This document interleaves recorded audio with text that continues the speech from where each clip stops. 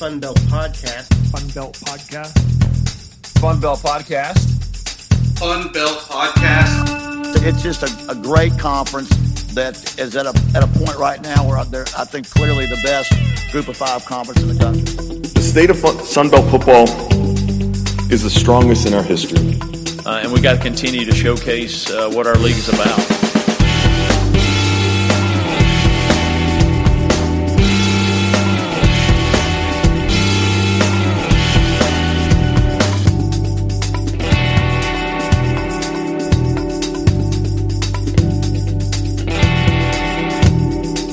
We're back for another episode. This week is so huge. We had to have two people. It's the state of Texas, Texas State. The Bobcats are the topic of the night.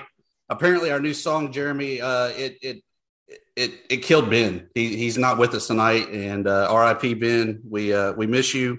We'll pour one out for you, but not on the hardwood floors. I'm sorry, my wife said I couldn't do it. So joining me as always, though, Jeremy Harper with Howraiser.com. Got you. And then, of course, from Texas State, Brant Freeman, the extraordinaire of the Bobcats, covering them for the ESPN Plus platform. Welcome in, Brent. Dusty, Jeremy, looking forward to this, guys. You might not be looking forward after the end of this. You might be like, oh no, my reputation, it's in tatters. Oh, not sure it could be any worse than it is now. On that note, we talk about reputations.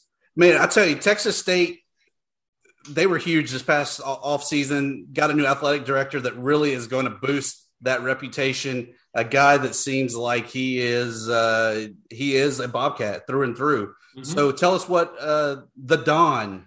I like saying that, the Don. What the Don brings to San Marcos. What's funny is that one of the first reactions we get when people hear the name Don Coryell. I don't know how much we're all dating ourselves here, is people think of the old San Diego Chargers quarterback, Air Coryell, who, by the way, I think he passed away 10, 15 years ago.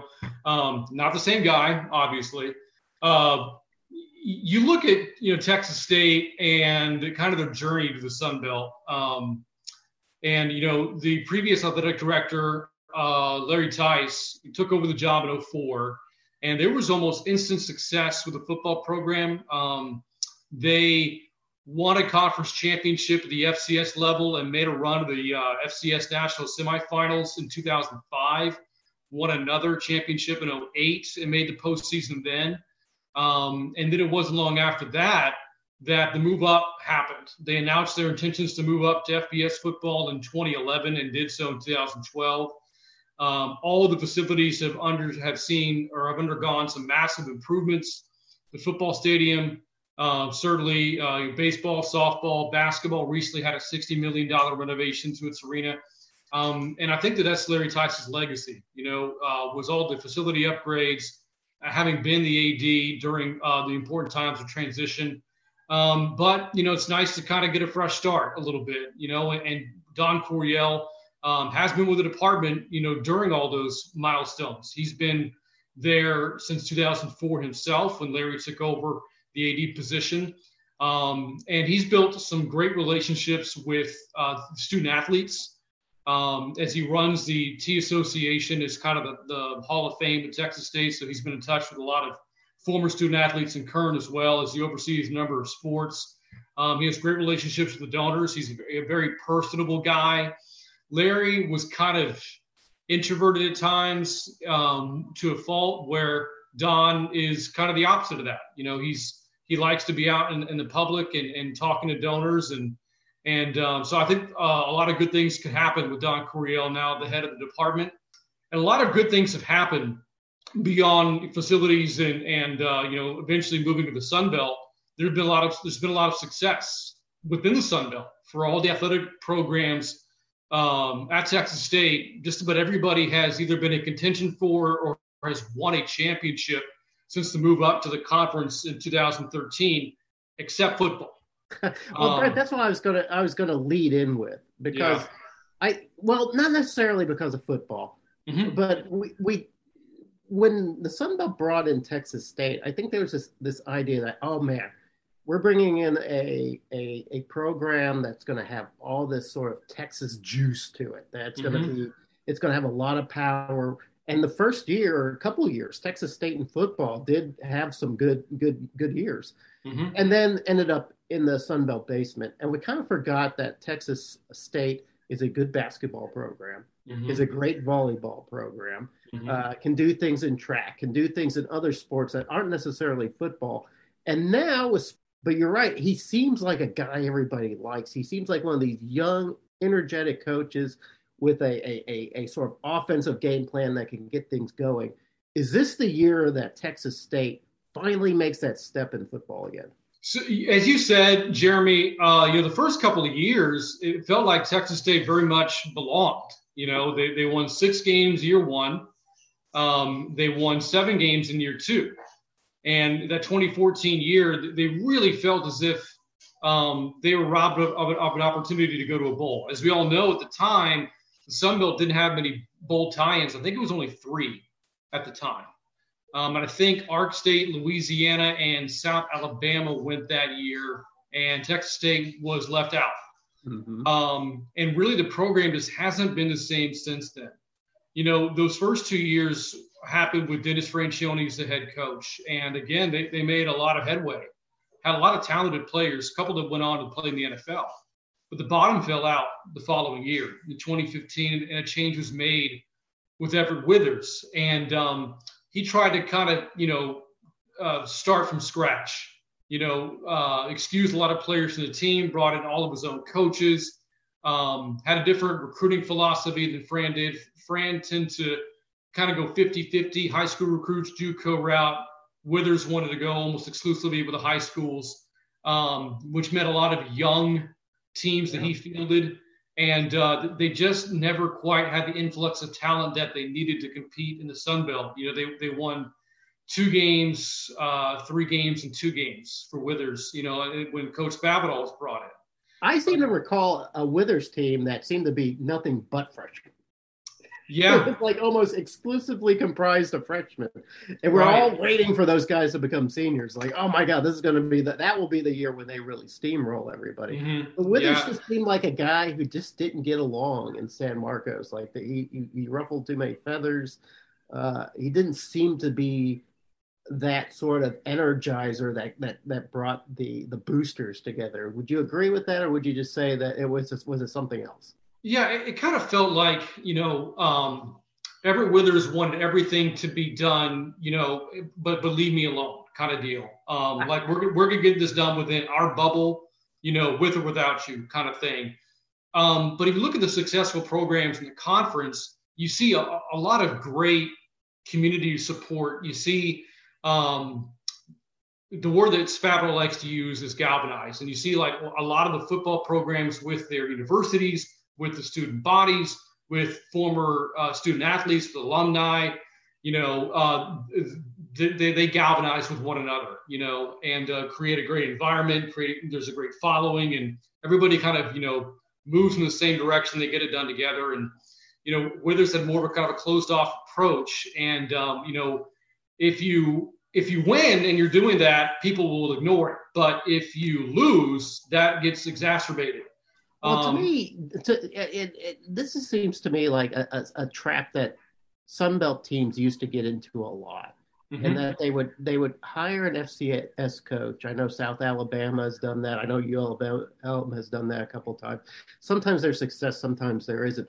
But you get a coach like Withers who's kind of used to being able to fly under the radar, do the program his own way, and not have to deal with a rabid fan base, not have to deal with aggressive boosters, not have to deal with a community that's 100% vested into the system. It seems like Spavital, who has come from a bigger background, really understands this and says, we've got to get everybody involved.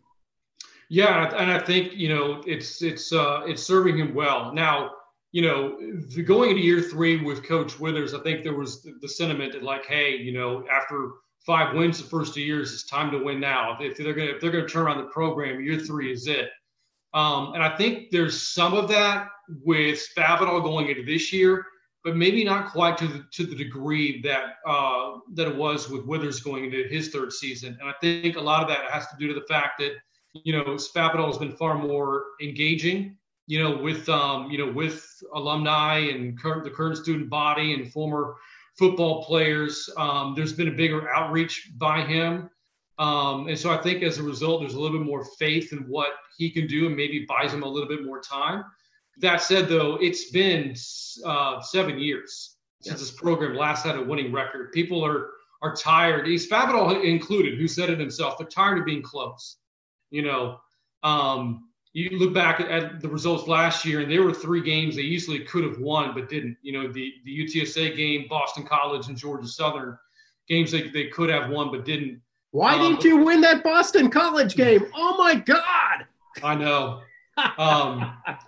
Up 21-7 in the third quarter. Couldn't hold on. There was a questionable pass interference call against them in the fourth, and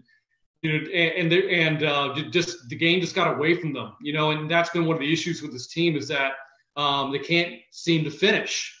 And when you can't finish, you don't win. And so, so Coach Withers in the offseason, as I'm sure you guys are wanting to talk about, brought in a bunch of ready-made players. The recruiting class was almost exclusively made up of transfers. And there's a couple of reasons behind that. One, I think that yes, there's some pressure to win now, where if you bring in a bunch of high school kids, at this level, you don't get in heavily impactful freshmen. It's very rare. At an Alabama, at an LSU, at a USC, at a Texas, you might get an impactful freshman. At the Sun Belt, it usually takes these student athletes a year or two before they're ready to make a huge impact. And Spavital said it during the first press conference following the opening fall camp practice. Had they gone the traditional route of going, all high school, 90% of the roster would have been freshmen and sophomore. And when you look at the landscape of the Sun Belt and all these experienced teams like Louisiana and Coastal Carolina, the headliners, it's going to be tough, for freshmen and sophomores to contend with that. And so a lot of that, I think, factored into the approach Spavital had with his recruiting this past offseason. You do have some good players coming back, though. 2 great quarterbacks. What is really the difference that they can have to really stand out? Because it seems like Tyler Vitt, finally a senior. You talk about these guys that have been around for a day and then some. Finally a senior, 60% completion last year. So he knows what he's doing. The offense is right for him. But then you had Brady McBride that kind of came into the quarterback. Is that really a starter controversy, or is that just a good quarterback battle that they're having in camp? Yeah, one name you didn't mention was one of the newcomers, and Ty Evans, a highly regarded quarterback who's from Colorado, had transferred in from NC State. When he was in high school, he had offers from Michigan and Alabama and South Carolina. So now he's here at Texas State, so he'll push for the starting job as well. Vitt has been in the program since 2017. McBride, this will be his third year. He's the guy who seems like he's been there since like the 80s. Yeah, I know. McBride transferred in from Memphis a couple of years ago. This will be his third year in the program. They both gotten plenty of experience. Vitt has more starts than McBride does, simply because he's been in the program longer. Both did some good things last year. Both also had some pretty bad moments. McBride lost his job after a poor performance against Louisiana Halloween. Vitt takes over, does okay, gets hurt in the Georgia Southern game. McBride takes over, and then he ends the year on a tear. His last 3 games of the year, headlined by his performance against Arkansas State, really, sorry about that, Jeremy, made people, led them to believe that McBride was the unquestioned starter going into this season. But, Vitt certainly can push him, as can Ty Evans. This is the deepest that the quarterback position has been, maybe since Texas State has been in the Sun Belt.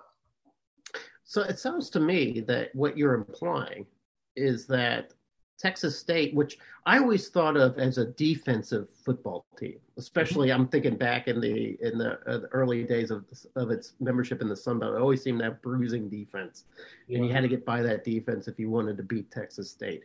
Now it sounds to me like you're saying Texas State with these quarterbacks, these mature quarterbacks, could become a big offensive threat too. I think that was the expectation when Spavital came in. Yeah. You look at the Withers era, and they actually have some pretty good defensive teams.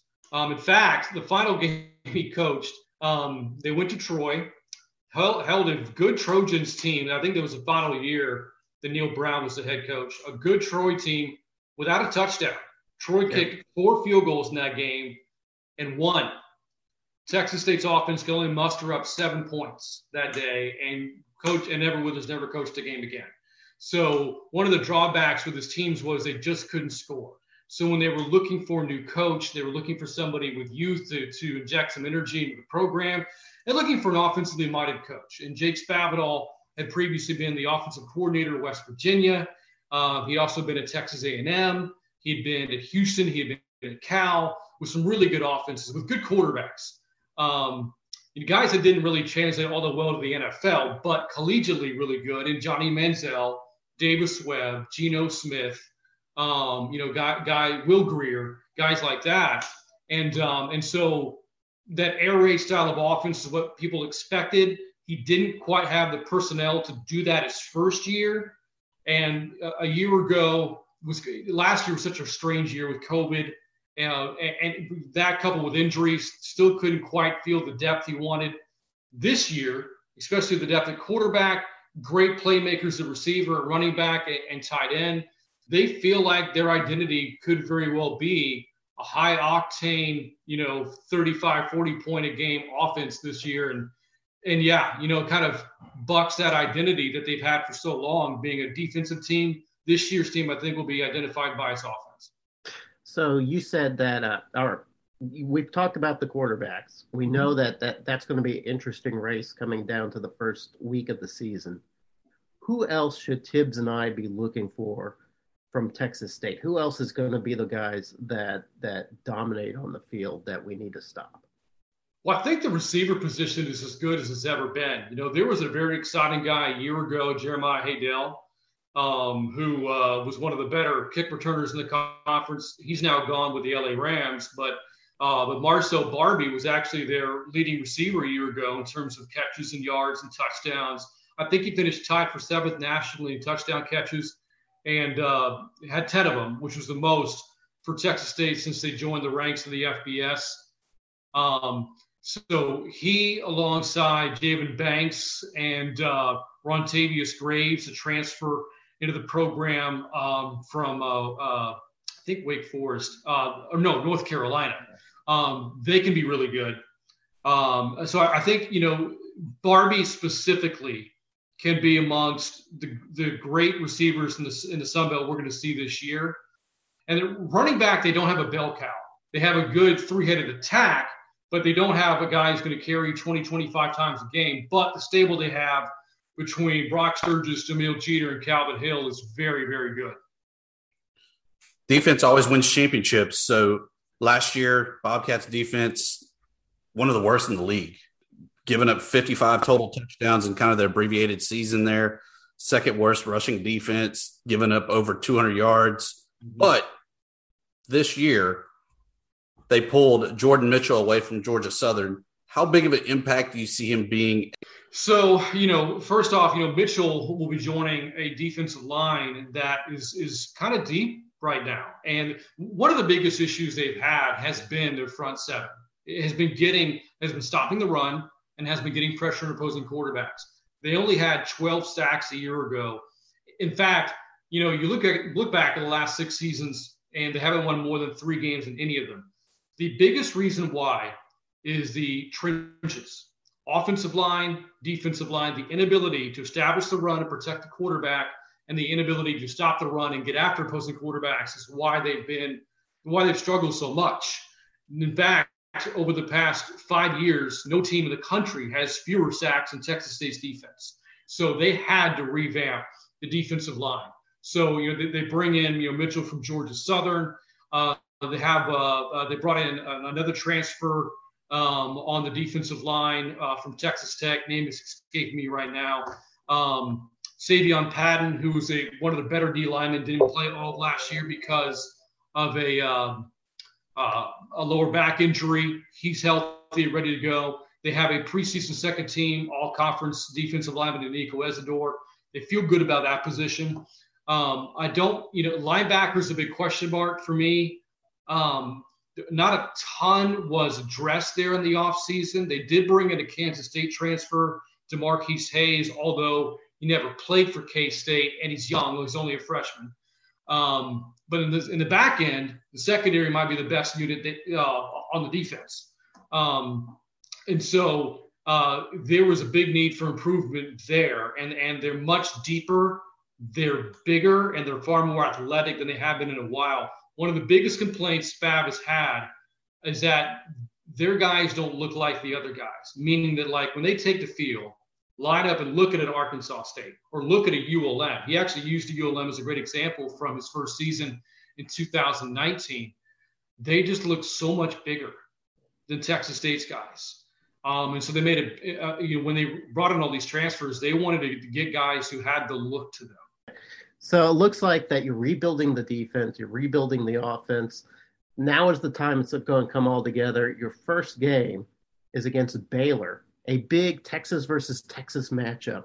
Yeah. That everybody in the Sun Belt, I'm going to admit it, I'm stoked for this game. Everybody's talking about Louisiana versus Texas. Texas State and Baylor, to me, is just as big. Baylor hit with some infraction or hit with some penalties. On the wrist. Slaps on the wrist. Yeah, and should be much bigger. But we can talk about that later. We're not going to talk about Baylor. We're going to talk about Texas State. But that being said, you're playing Baylor. Baylor's already been hit with that blow with Texas and Oklahoma leaving the Big 12. They've got the sanctions, so that ugliness that happened in 2016 is coming back again. So you're getting them at an emotional time. Can Texas State make a big statement this year and beat Baylor? This would be the time to do it. Striking while the iron is hot kind of deal. There's a lot of intriguing storylines going into this game, certainly with Baylor's future being one of them. Is there going to be a Big 12? If there is, what would it look like? What would the impact of Texas and Oklahoma leaving be on them specifically? You mentioned the sanctions being handed down by the NCAA. You have Dave Aranda in his second year as head coach, who took over from Matt Rule, who, he was the one tasked with kind of cleaning up the mess left behind by Art Briles, and did a great job. Won one game his first year, then won 7 in year 2, 11 in year 3, and then he goes to the Carolina Panthers. So there's a decent bar to be met there for Aranda. Offensively, they were a mess a year ago. 5th worst rushing offense in the country last year. They brought in a new offensive coordinator. They brought in a number of transfers on the offensive line, a new O-line coach, and their quarterback, Charlie Brewer, left for Utah. So whoever starts, likely Gary Bohannon in the opener, will be his first career start. So you have all this stuff happening around Baylor's program. You have all this newness with the offense. You don't want to give them a chance to figure things out and gel. So getting in week 1 is the opportune time to do it. Yep. Now, defensively, Baylor is very good. So while Texas State has a chance to be very good offensively, can they expect to score 40-plus on Baylor? I don't know about that. But this is a huge opportunity for Texas State. Only the second time ever a Power 5 team will have played in St. Marcus. The first time it's happened in 9 years for them. And look, they have a chance to do something to keep the trend going for the Sun Belt. Because last year, the conference owned the Big 12. We're the daddy of the Big 12. Right. A-State goes to Manhattan, beats K-State. Louisiana beats Iowa State, and Coastal Carolina, thrashes Kansas. So, this is a chance to keep that trend going. And this, if Texas State can pull it off, what a way to start the year for them, and one in which they're trying to exceed expectations. It looks like the Bobcat season, though, is really kind of divided straight down the middle, where you have all of your non-conference games there before a bye week, and then a brutal Sun Belt Conference run, beginning with South Alabama, that I really think is probably one of the sleeper teams in the conference. Troy, I think, has one more down year before they're kind of back to that normal Troy year. And then Georgia State, who, if Ben was here, he would, be telling you how great they are and how they will be hosting the FunBelt Conference Championship this year in their brand new stadium. What are your thoughts on that schedule, and any games that you see that are maybe a little bit higher priority that you got to win this one compared to others? You know, what's funny is that the two of the road games they have are in Lafayette and in Conway, the two best teams in the conference going into this 2021 year. And I'm kind of glad they're on the road and not at home, because to me that would make if you can win 4 to 5 or all 6 of your home games, you're in a great position for a bowl. Getting those teams at home hurts your chances of doing that. So I like that those games on the road, albeit they're going to be extremely difficult to win. Now, in terms of I go through the schedule. The one team they avoid is Appalachia State. Not a bad team to miss in your schedule, certainly. But the first two conference games, as you said, South Alabama and Troy. And then they go to Georgia State and Louisiana. And they come home for ULM and Georgia Southern, finish with Coastal and Arkansas State. Kind of funny how it goes 2-2-2-2, home road for them. I really think those first two games, Dusty, are going to be very telling for them. They're both at home. You know, Troy isn't what they have been, but how long is that going to last, as you said? And South Alabama is a very intriguing team this year with Kane Womack, getting ready for his first season, great young coach, and, inherits a program that hasn't had a lot of success. How quick will their turnaround be? And they've got some really good weapons offensively too. And you see, those two games are so important because the next two are at Georgia State, which has a chance to be very good this year, and Louisiana, which is the class of the West Division. So those two games are the most important for them on their entire schedule. A split is paramount. Going 0-2 is going to kill their season. 2-0 makes their year very interesting moving forward. So as we look through the schedule, what are the teams outside of Texas State that you're really looking forward to seeing this year, whether it be in person or even through the ESPN agreement there? Georgia State, I think, is very intriguing because you look at the East, and App State has run it for so long. Coastal explodes onto the scene last year. Can anybody push them in the East? Georgia State might be that team. You don't sleep on Georgia Southern either. But you look at the West, it is so intriguing outside of Louisiana with 3 first-year coaches. It could be anybody. It really could. Who's going to push for second? Who could, or maybe could somebody actually push the Cajuns, for the division crown there? And if there's that team, which one is it going to be? Is it going to be Texas State catching people by surprise, or will it be one of these first-year coaches? I find Arkansas State extremely intriguing. They're coming off a down year, certainly by their standards. But Blake Anderson did so many great things there. It's kind of strange to see somebody else on the sidelines now. But Butch Jones, I think, could be a really great fit there. Kane Womack certainly is intriguing at South Alabama. And, and Coach Bowd at ULM. You hope that everything is okay with him personally. Obviously, tragic losing his dad, just a few days ago. He's got Rich Rod now as his offensive coordinator, gosh, if I had to pinpoint one team that I'm looking forward to watching the most, I think I'd say Arkansas State right now. I'm really curious what Butch Jones is going to do there in year one. And I'm not just saying that because Jeremy's here. Well, I'm curious too. So I'm just maybe even more curious than you are about what's going to happen at Arkansas State. In fact, what I always find, I won't say it's amusing, I find it intriguing that Texas State always seems to be the finale of the year for Arkansas State. There seems to be a little bit of room here to make Texas State and Arkansas State some kind of bitter rivalry. Right. And that hasn't happened yet.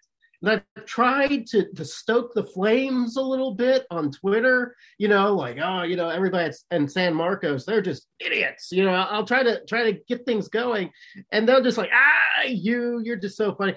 So I don't know what to do to make Texas State, Arkansas State, the two bitter rivals. Is there anything that we can do to make that happen? Because it needs to happen. Yeah, I would love to see it happen, Jeremy. I mean, those two teams are on an island in the Sun Belt. They're the only ones without a geographical partner for football. So, I think that in and of itself kind of lends to the chance of a rivalry building, because Justy will tell you, ULM and the Cajuns don't like each other, right? The Alabamas battle for the belt.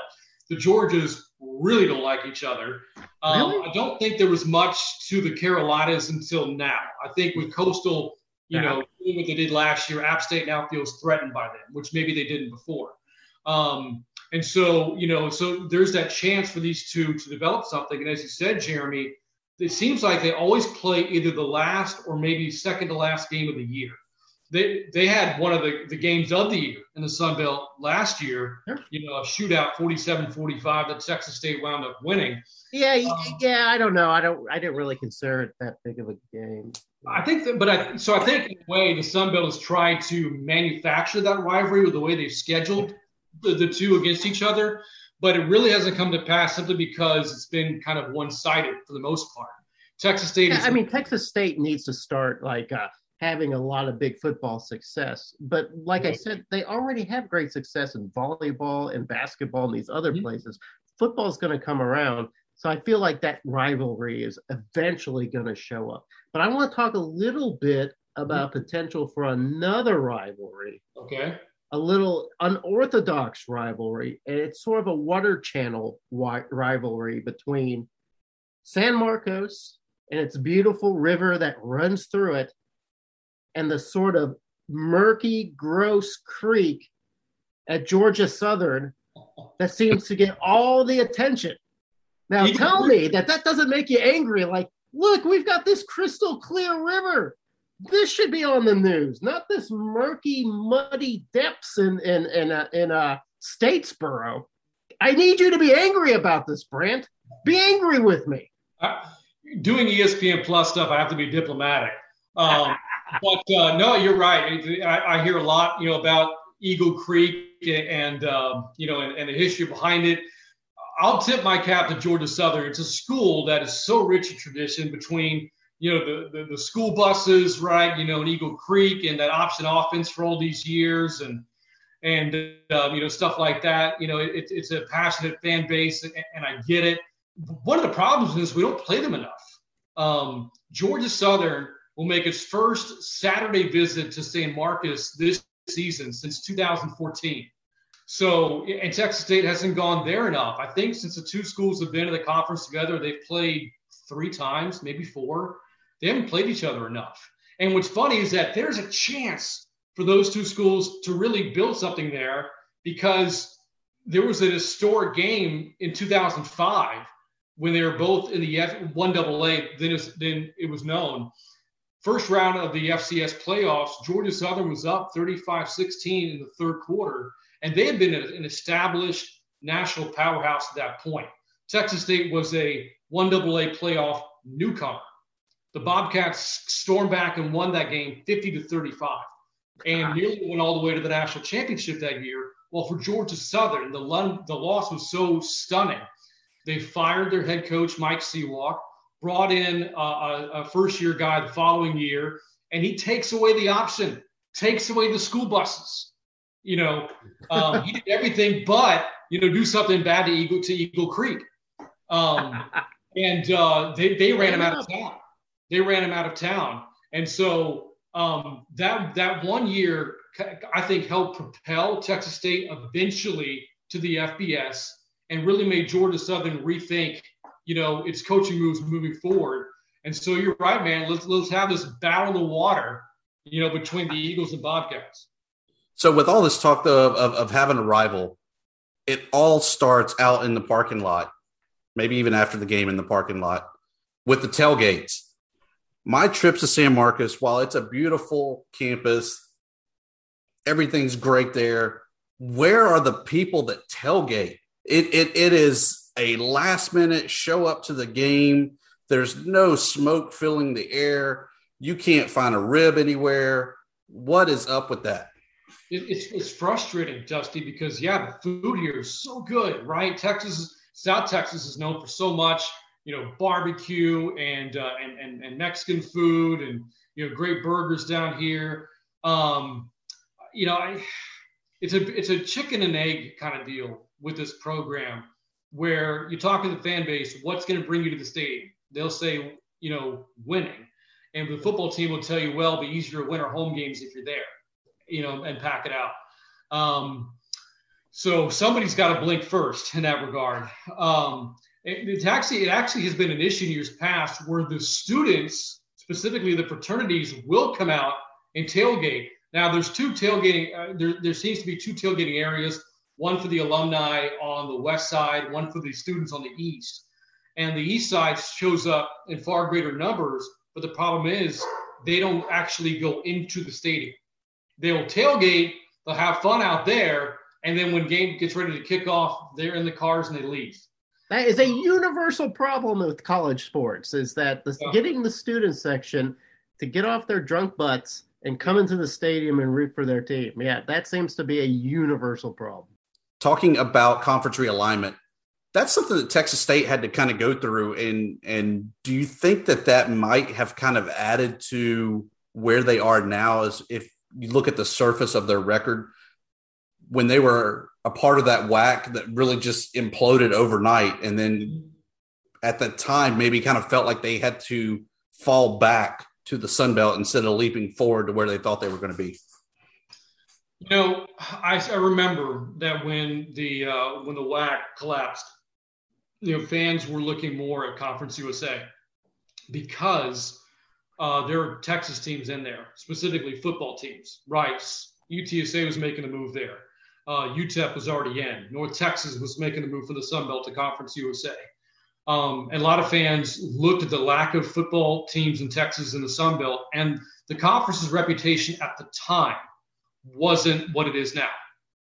And so, I think many felt as if at the time they settled, but now you fast forward and you can see just what a great Group of 5 conference it really is. You got two teams that are ranked in the top 25 going into this year. I mentioned the record against the Big 12, last year 3-0. And I feel like there's been at least one win over Power 5 in each of the past 6 years, something like that. The performance in bowl games, all the bowl tie-ins now that weren't there when Texas State joined back in 2013. So at the time, I don't know how excited people were for it, but, looking at it now, I think that the fans are far more content's not the right word. I think they're happy to be where they're at. What will happen with the next line of realignment? I don't know. Will the dominoes stop at the Power 5 level if they make this Power 4 or whatever, these super conferences, and it doesn't have a trickle-down effect? I don't know. But I think that fans are far more happy with the conference than they were 8 years ago now. Sure. I think we're all happier with the conference than we were 8 years ago. And you're right. CUSA 8 years ago was like, oh, man, these guys are running laps around us. We're picking up some FBS programs to try to keep up. They can never have the same sort of cachet as some of these other programs like Western Kentucky or Northern Texas or Middle Tennessee, all these teams that the Sun Belt ended up losing. But we actually recruited a lot better. Yeah. And it worked out really well. Credit Carl Benson if you must, but it worked out pretty good for us. Now Sun Belt is in that position of strength. We had Chris Vanini on last night, and he laid it out. He was like, there's really no reason for the CUSA and for the Sun Belt to merge, because what's in it for the Sun Belt? The Sun Belt has the contracts. The Sun Belt has the wins. CUSA doesn't have that. So you're right. Texas State did a good job coming into the Sun Belt. Congratulations. Well done. Maybe we can credit Texas State for pushing Benson to the Sun Belt to get us in this position. Can we do that? Sure. Why not? All right. I will draft the legislation. We'll go ahead and stamp it and seal it, and we'll send it to Carl Benson to sign. That sounds like the thing to do here. Brant, thank you for joining us. We always end our show with plugs, promos, and parting shots. What are you plugging? What kind of promo you got, or what's your parting shot? Sure. Well, my Twitter handle is easy to find, at Brant_Freeman. Of course, I do the ESPN Plus telecasts. A lot of those were picked up by national television last year because of the lack of games available to the linear networks. We didn't get to do as many. As of right now, we have all 6. So Arkansas State, they don't come to San Marcos, but ULM does. So when your fans are complaining about the commentators, this is the guy. Yes. Right. No, but guys, this has been fun. I follow a lot of Sunbelt accounts. I know that, Jeremy, I now follow yours, and I'm following this podcast's account. And it's great to see the engagement around the conference and the interest in it as well. And, I look forward to what should be an entertaining football year. Well, Hellraiser.com currently has the Big Ass Red Wolves review. I encourage everybody to read it because it's pregnant with information, and it does say a few things about Texas State, our hated rival, our bitter rival, Texas State, those sons of bitches. I'm so tired of these guys. I'm just trying to make this rivalry happen. So it's on you. I want it desperately. So I will be poking at Texas State all season long. Hopefully we will have that heated sort of Louisiana versus ULM sort of hatred by the end of the season. Plug in the site for ULM, warhawkreport.com, part of the Rivals Network. We'll give Ben a plug as well, even though he's part of the Rival 24/7 network of Panther Talk. We miss you, Ben. Looking forward to next week. We will be talking the Mountaineers. Oh, okay. Well, we better get ready for that. Yeah, we'll have to gird our suspenders. And get a pipe. All right. Thanks a lot, guys. We'll see y'all next week. Thanks for coming, Brant. Thanks, guys. This is the story of the one. As a maintenance engineer, he hears things differently. To the untrained ear, everything on his shop floor might sound fine, but he can hear gears grinding or a belt slipping. So he steps in to fix the problem at hand before it gets out of hand. And he knows Grainger's got the right product he needs to get the job done, which is music to his ears. Call, click Grainger.com, or just stop by. Grainger, for the ones who get it done. You know when you're listening to a true crime story that has an unbelievable plot twist that makes you stop in your tracks? That's what our podcast, People Are the Worst, brings you with each episode. I'm Rachel. And I'm Rebecca. We're identical twins who love true crime cases that make you say, didn't see that coming, and we hate the people responsible for them. Listen to People Are the Worst now on Apple, Spotify, or wherever you get your podcasts.